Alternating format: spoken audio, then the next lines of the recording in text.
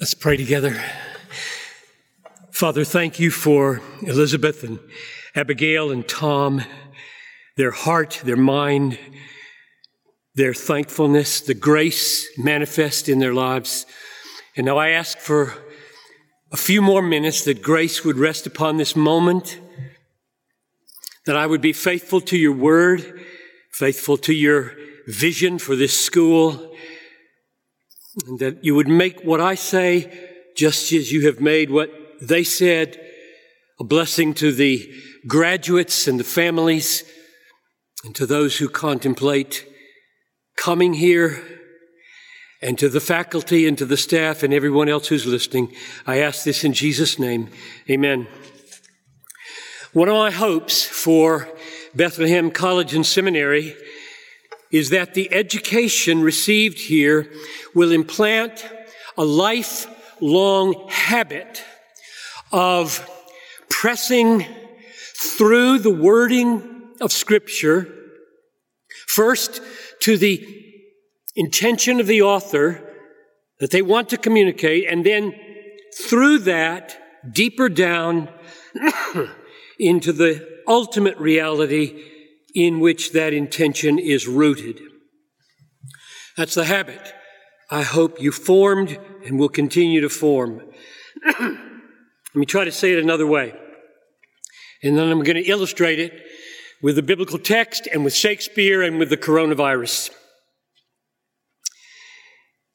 God is the ultimate author of the Bible, and therefore all biblical meaning is rooted in God's view of reality, which carries the added implication that all biblical meaning is rooted in ultimate reality, God's reality, who He is, the way He relates to things, the way things really are.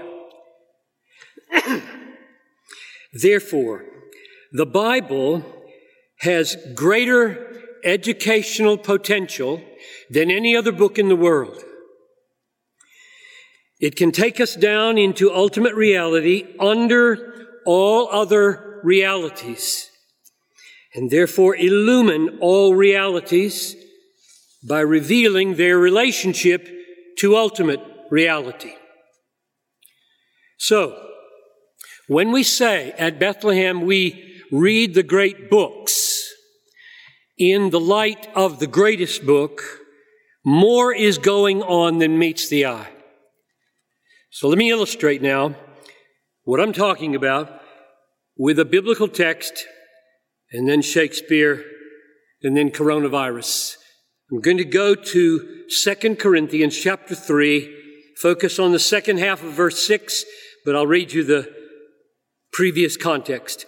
Not that we are sufficient in ourselves as to claim anything is coming from us, but our sufficiency is from God, who has made us sufficient to be ministers of a new covenant, not of the letter, but of the Spirit.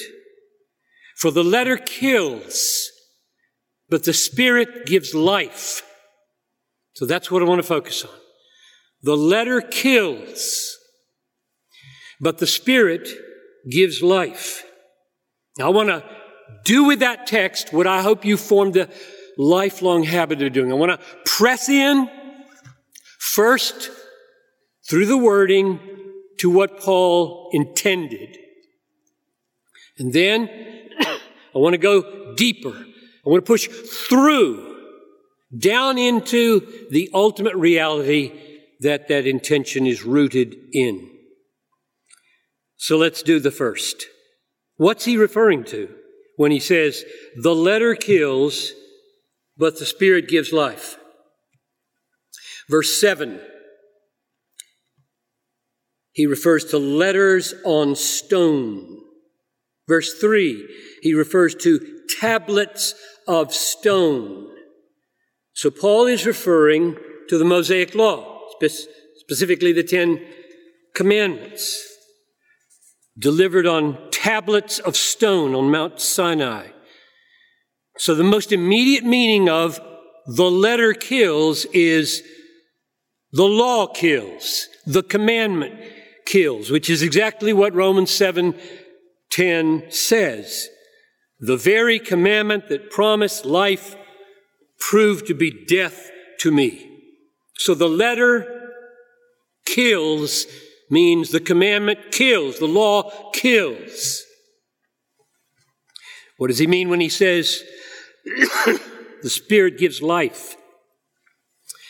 He has in mind the work of the Spirit in the human heart, doing what was promised in the new covenant. Verse 6, we are ministers of a new covenant, not of the letter, but of the Spirit.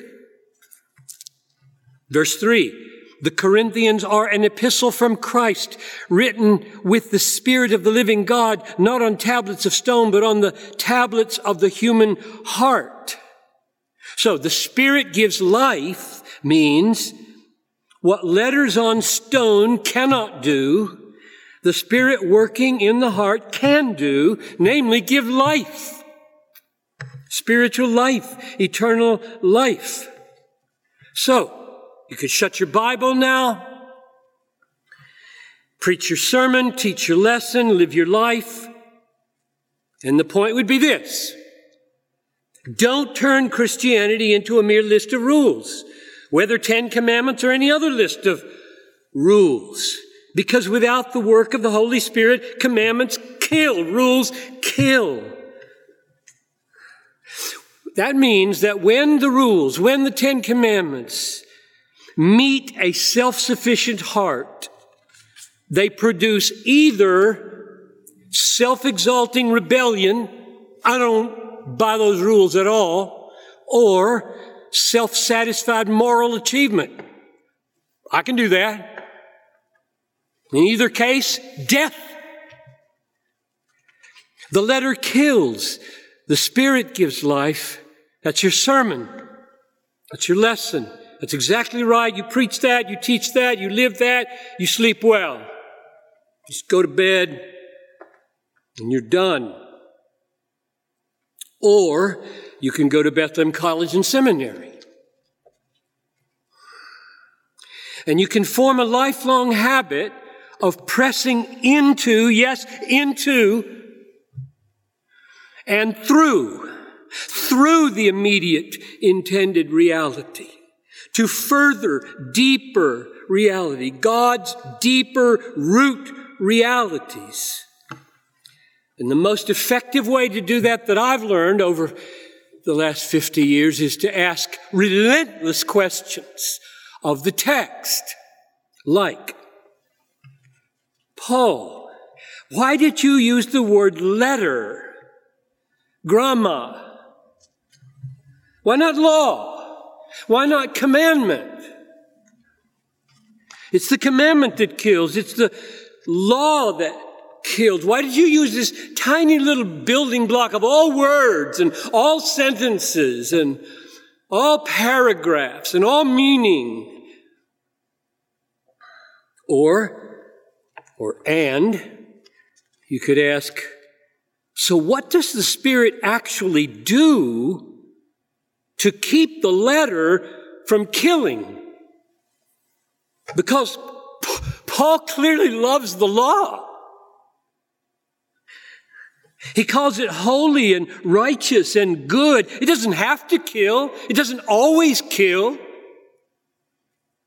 So what does the Spirit really do, Paul, to keep the letter from killing? I think the answer to the first question, why did you use the word letter instead of law or commandment, is because Paul knows it's not just the law that kills. He said the letter kills. The basic building block of words and phrases and sentences and paragraph kills. Shakespearean plays kill. Greek plays kill. Philosophy treatises kill. Books about coronavirus kill. sermons preached by apostles kill. They're all made of letters and they all kill. To which you should respond, probably, whoa, that's going too far, because you're turning the text right on its head. If you say that the gospel that the apostles preached kills,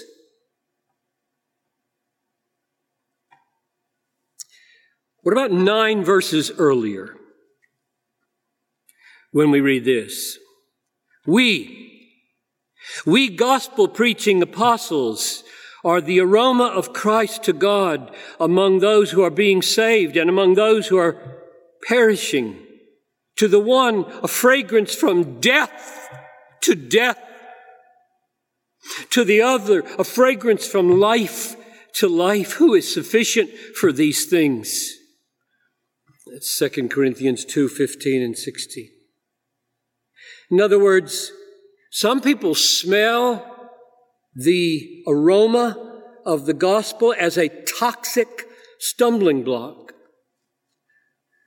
a noxious foolishness, and they die when they hear it. The gospel itself becomes for them a fragrance from death to death. It meets a dead heart and leads to death. But where the Holy Spirit does his life-giving work, then the gospel is fragrance from life to life. The letter kills. The letter of the law kills. The letter of the gospel kills. But where the Spirit is, there's life. Which brings us to the second question. What does the Spirit actually do that keeps the letter, wherever you find it, from killing? How does the Spirit turn a murdering letter into a means of life-giving life, Spirit-giving life? Paul's argument continues. You just keep reading in the context. He gets a few verses later, chapter 4, verses 4 to 6, and he gives the answer. The Spirit takes away the deadly blindness of the heart so that the eyes of the heart can see and treasure the letters as they really are in true relationship with ultimate reality. The glory of Christ, God, the cross, faith, the purposes of God in history, all brought into Spirit-illumined relationship with the letter. Now, having pressed into the meaning, most immediately relevant for his context, and through the meaning, down into the deeper root reality, we begin to see the vastness of the educational implications of a lifelong habit of mind that pushes into the deeper realities of biblical texts like this. I'll close with 2 examples of what I mean by that. Shakespeare, coronavirus. All Shakespearean drama is composed of letters, 26 letters, combined into words, sentences, scenes, acts.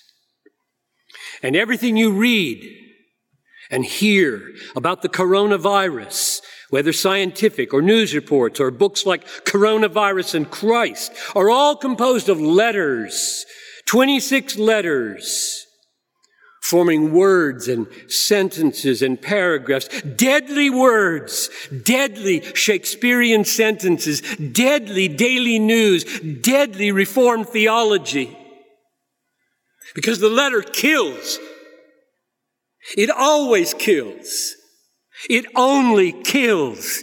No matter who writes it, God on stone, Paul on parchment, Shakespeare on paper, Piper on computer, they all kill. The letter kills. It only kills. Unless the Spirit gives life. If the Holy Spirit moves,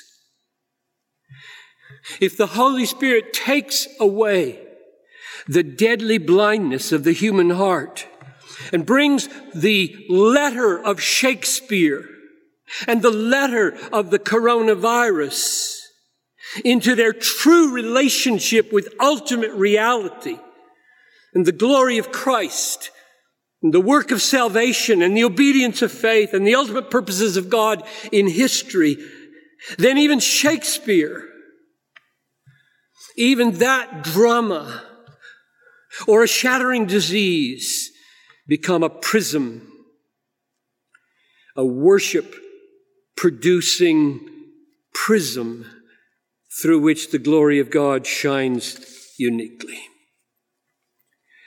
You have spent years here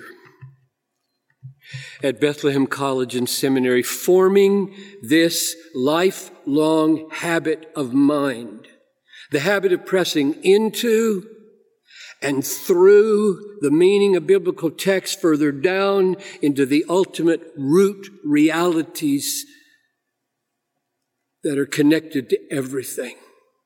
And so my prayer for you is that you might live by the Spirit, and that the eyes of your hearts would be enlightened to see every letter in the law, in the gospel, in Shakespeare, in coronavirus, every letter in its true relationship to God in Christ, producing a lifetime of worship. So, Father, now, as we lift our voices again and praise you, our Creator, our Redeemer, the one who, according to the motto of this school, upholds all things by the word of your power, the one for whom every letter